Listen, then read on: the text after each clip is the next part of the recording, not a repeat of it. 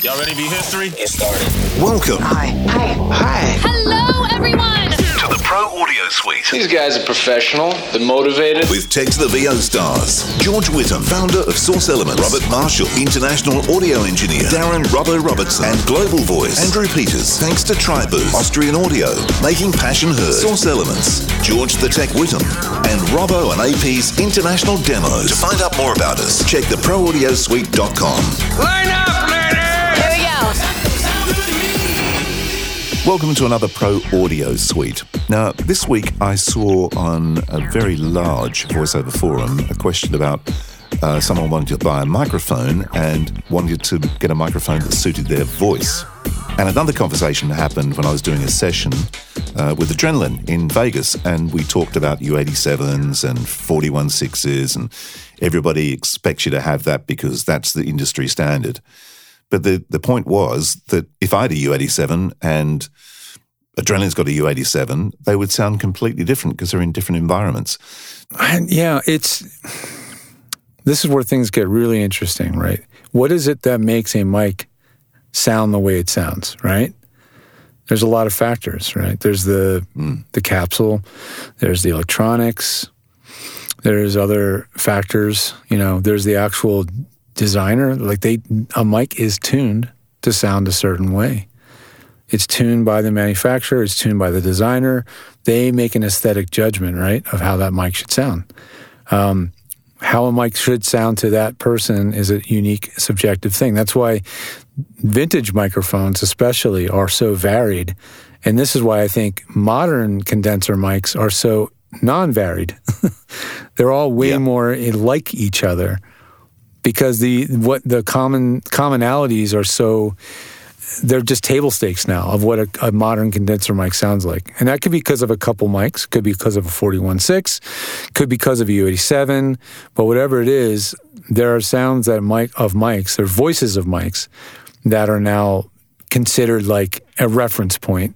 And everything that's different is now just considered a vintage sound or, a different sound. So there are variations. Isn't the word colored? There's coloration. Exactly. The thing that's funny, though, is we don't want a non-colored mic, right? If we wanted a non-colored mic, we would be using dead flat Omni mics or something, right? But we all kind of agree that's not exactly what we want the sound of our voices to sound like either, right? We want the boost and the hyper reality thing.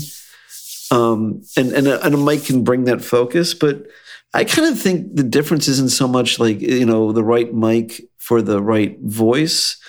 I think much more that it's the right mic for the right situation. Yeah. And the situation, the space, the context.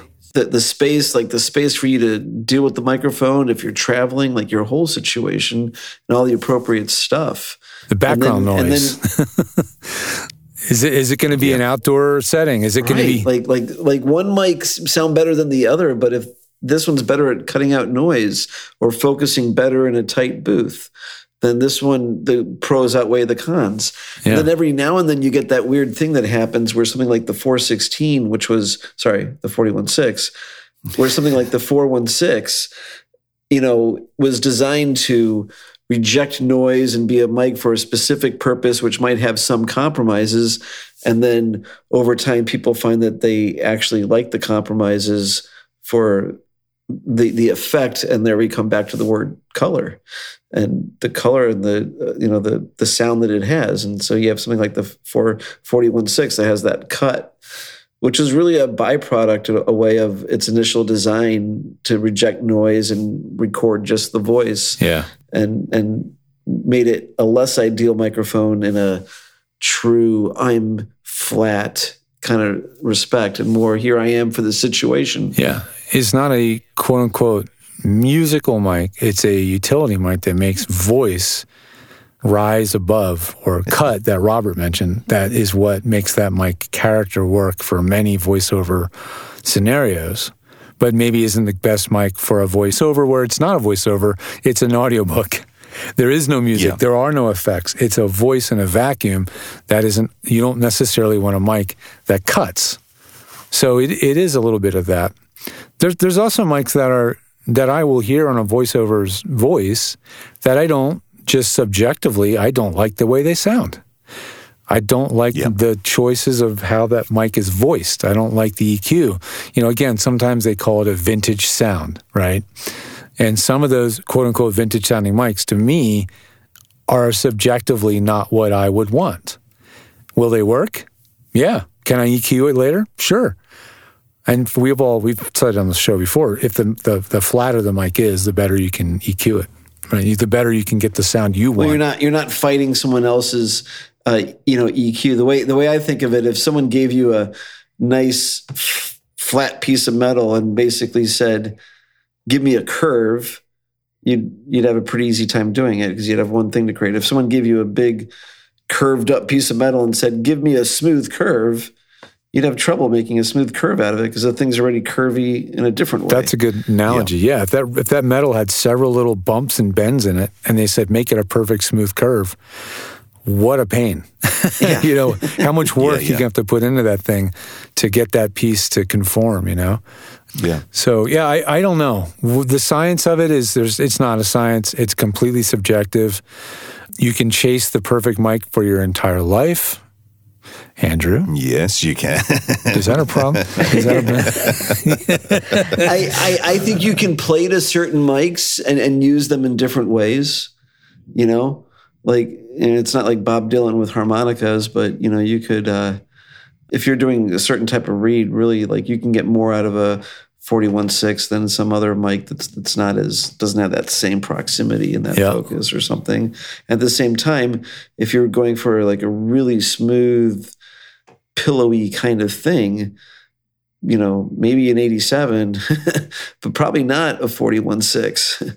But I wonder if you could only have one mic to do everything, would it be a 41.6? OC818. An OC818. And then you can do everything. But it's funny, this discussion the other day, though, where it said if you actually put in your, the gear you have in your home studio and you had 41.6, U87, Avalon, everyone would go, "Oh, yeah, well, they're professional. They've got all the right gear."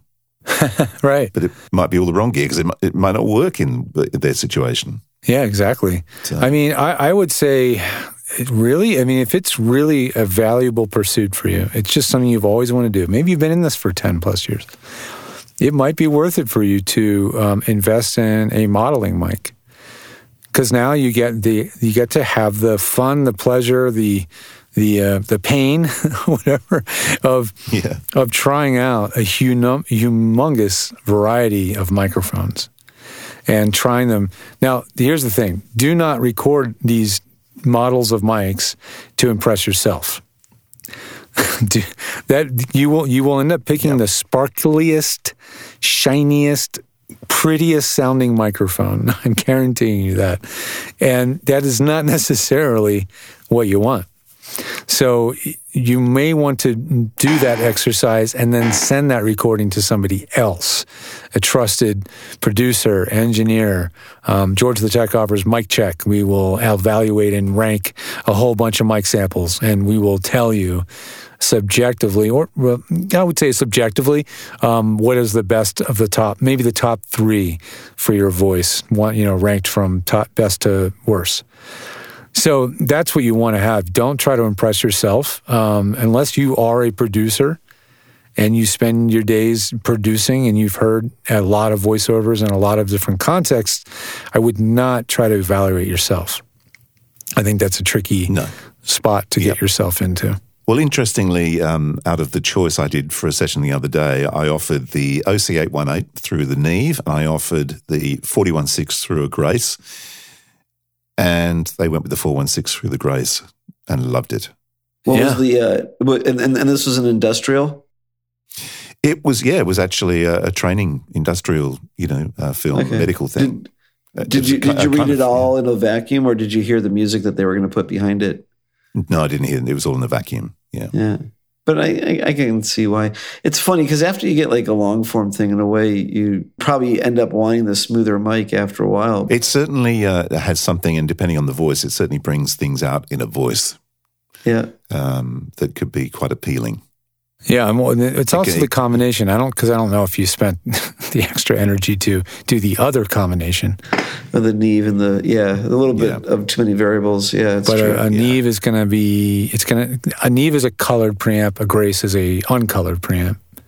So that combination of color and uncolor could be a pro and a con, depending on what you're doing too. So you may have found out that the 41.6 Neve was the best combination. So it's hard to say when you're changing multiple variables. It's just a matter of luck and opinion. You know, they're going to say that you gave me two choices. I picked choice B. In that case was what really worked out well. So, I think some people find the coupling of a 41.6 and a Neve-like preamp is a good combo. I think it was the 41.6. It was the 41.6 with the Grace, wasn't it? Yeah.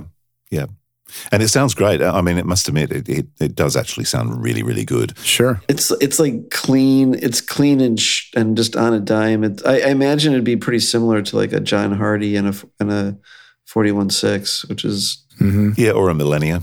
Yeah. Or Millennia, Millennia especially. But it's got that, there's something about it that the combination of the 41.6 and the Grace just has this kind of, and it's a really weird term, but kind of a 3D thing going on, if that makes any sense. That is one of those audio terms.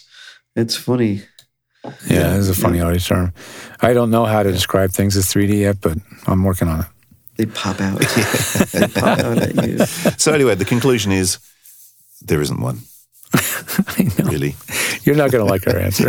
The right mic for the voice in the right situation, in the right time, in the right place. Yeah, I think the bottom line, there is no right mic for the voice, because the voice is not in a vacuum. It's working in a context of a space and of a production. A script, a style, Righto, on that note. All right.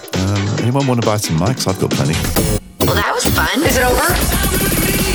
The Pro Audio Suite, with thanks to TriBooth and Austrian Audio, recorded using Source Connect, edited by Andrew Peters and mixed by Voodoo Radio Imaging, with tech support from George the Tech Whittam. Don't forget to subscribe to the show and join in the conversation on our Facebook group. To leave a comment, suggest a topic, or just say g'day, drop us a note at our website, theproaudiosuite.com.